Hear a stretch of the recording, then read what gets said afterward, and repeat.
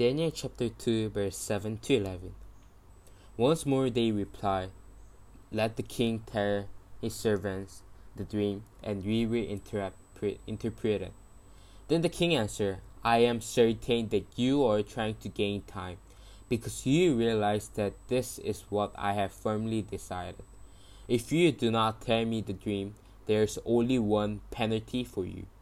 You have conspired to me misleading and wicked things, hoping the situation will change. So then tell me the dream, and I will know that you can interpret it for me.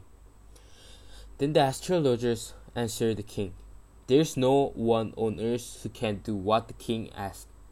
No king, however great and mighty, has ever asked such a thing of any magician, an enchanter, or astrologer. What the king asks is too difficult. No one can reveal it to the king except the gods, and they do not live among humans.